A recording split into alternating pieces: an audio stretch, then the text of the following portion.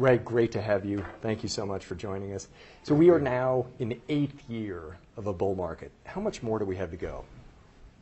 Oh, I think we're right in the middle of the cycle. I think that markets right now are priced, generally speaking, about right. So if the economy continues to stay in that spot, great. Economy never does. We've accumulated quite a lot of debts in the economy.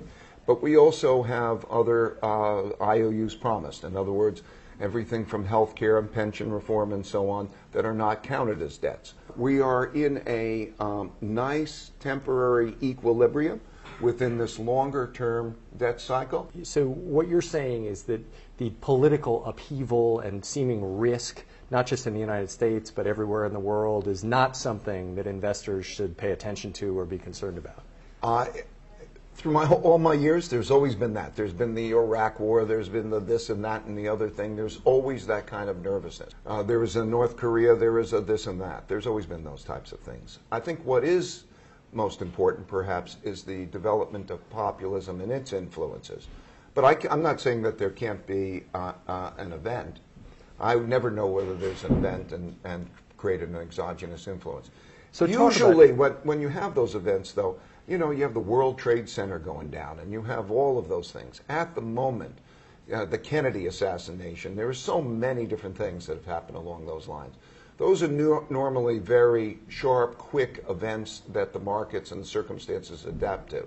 So most likely, it won't come, the market turmoil or big things won't primarily come from there. And talk about populism. You've called it one of the greatest threats to not just the United States, but the world right now. In history, it's been one of those situations that sometimes has led to democracies choosing to give up democracy in favor of dictatorships. I'm not saying, by the way, I'm not saying it's a very polite way of putting it. I'm not saying that about here. I just want to be clear. I'm not saying it about anywhere else. I'm not making any forecast of where it's going or any sort of parallels. I would say Donald Trump, by and large, has been a populist, but the only reason I'm looking at it is to see how he evolves, or how in Europe, Le Pen, or the Five Star Party in Italy, or other places, how they evolve, because in the 1930s, which is quite similar to a lot of the period that we've been through, economically, we had the wealth gap, we had large debts, we had zero interest rates, some things that are very economic. During those same types of period, we experienced more populism. Most countries became populist. And so it's very important to understand that. If you were to see that happen in the United States, Europe, and other things, you would have something that would be of concern, because that would alter how the economic conditions work. So let me ask you to make a forecast, because you've studied history now. I know how carefully you study history in the markets and understanding the future. Are you worried about the situation that we're in now globally and where we could go? I'm worried not over the next year or two. I'm worried about what the next downturn might look like. The effectiveness of monetary policy in stimulating an economy is less than it used to be, because we are closer to zero. So think zero as an interest rate, you're closer to the floor. That's why Fed policy or central bank policies have to give a little bit more airing on the side of allowing stimulation to occur, allowing the economy to pick up more. And do you feel that the Fed is being too aggressive? No, I think the Fed understands the circumstances and is being appropriately tightening. Happily, since President Trump was elected, there's been a big surge in confidence. Small business, big business. Does that matter? Will that translate to the economy and ultimately the stock market? Well, I think there's some things we know and some things we don't know. We're now in a time where we actually have to see what other kind of policy changes take place in the form of, let's say, fiscal policy. I don't think we're going to have a radical change in the economy in terms of policies. Wall Street seems particularly focused on taxes. How much tax reform are you expecting? Taxes and tax reform, we don't know, of course, exactly what's going to be passed. There's a lot of things, and there's a lot of conjecture, certain amount of speculation. That I don't expect is going to be the big driver of the markets per se. It'll be bigger drivers of segments. What is Mexico? Okay, what does that mean for the dollar? Those types of things. You've had an amazing success story with Bridgewater. You started the company in your kitchen, I believe. 40 years ago, you built it into the most successful hedge fund in the world. When you started, how did you learn to invest, and how did your investment strategy change over time? Well, I learned from my mistakes. In other words, my instinct is, you go there and you place a bet. I've had winners and I've had losers. And what I did, every time I made a mistake, they became painful mistakes, but with time, I realized that reflecting on those mistakes would give me gems. What I would do is I'd say, why did I make that mistake? And I would learn from that mistake. And I'd write down a rule. So what was helpful for me is I put that rule, I wrote these principles down. Those principles that I wrote down, I then put into algorithms, in other words, equations. And what I learned by being able to do that is if I took my decision criteria, those principles, and then I tested them back through time, I gained a perspective that was fantastic.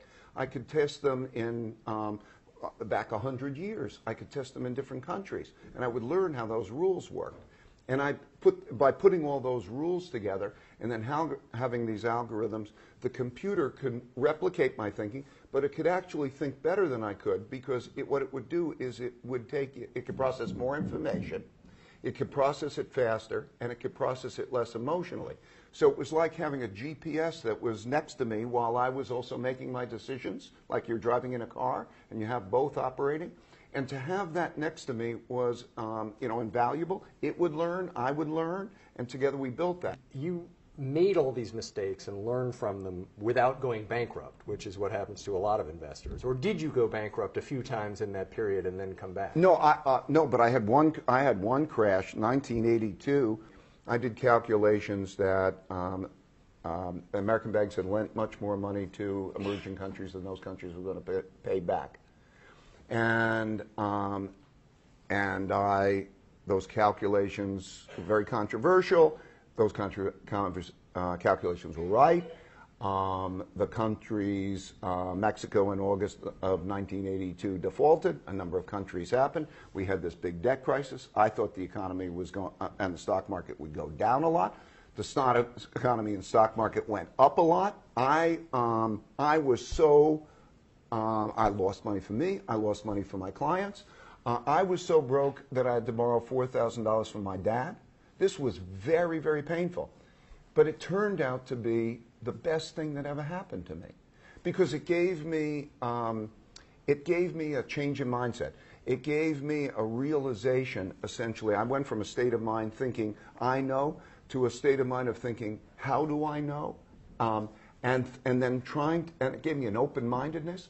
It gave me a fear that balanced with my aggressiveness. The most important thing that I learned is that fear and the humility in order to balance those bets. You have just a remarkably inspiring American story. It's from nothing to just unimaginable success. Jamie Dimon earlier this week said, look, there's a problem in this country. It's a great country, but there's a problem. He's right. You agree with that? Oh, totally. In many parts of this country, we don't create a bottom. There's no bottom. In other words, there's no minimum level of acceptable education. There's no minimum level of acceptable circumstances in some cases. There's a tragedy that we're losing in many ways our human infrastructure in lots of those places. If you look at, my wife is very much involved in education in the worst parts of Connecticut. This is something that's particularly important to her. 22% of the students in Connecticut are either disengaged or disconnected. Now, you think not only is that a human tragedy in terms of those kids, but that's also going to be a terrible social tragedy. What will they end up doing? How will it be? And do you think that's different than the infrastructure that allowed or helped you to do what you do, or others? Yes, I was lucky in the sense is that I had parents who cared about me. I went to school.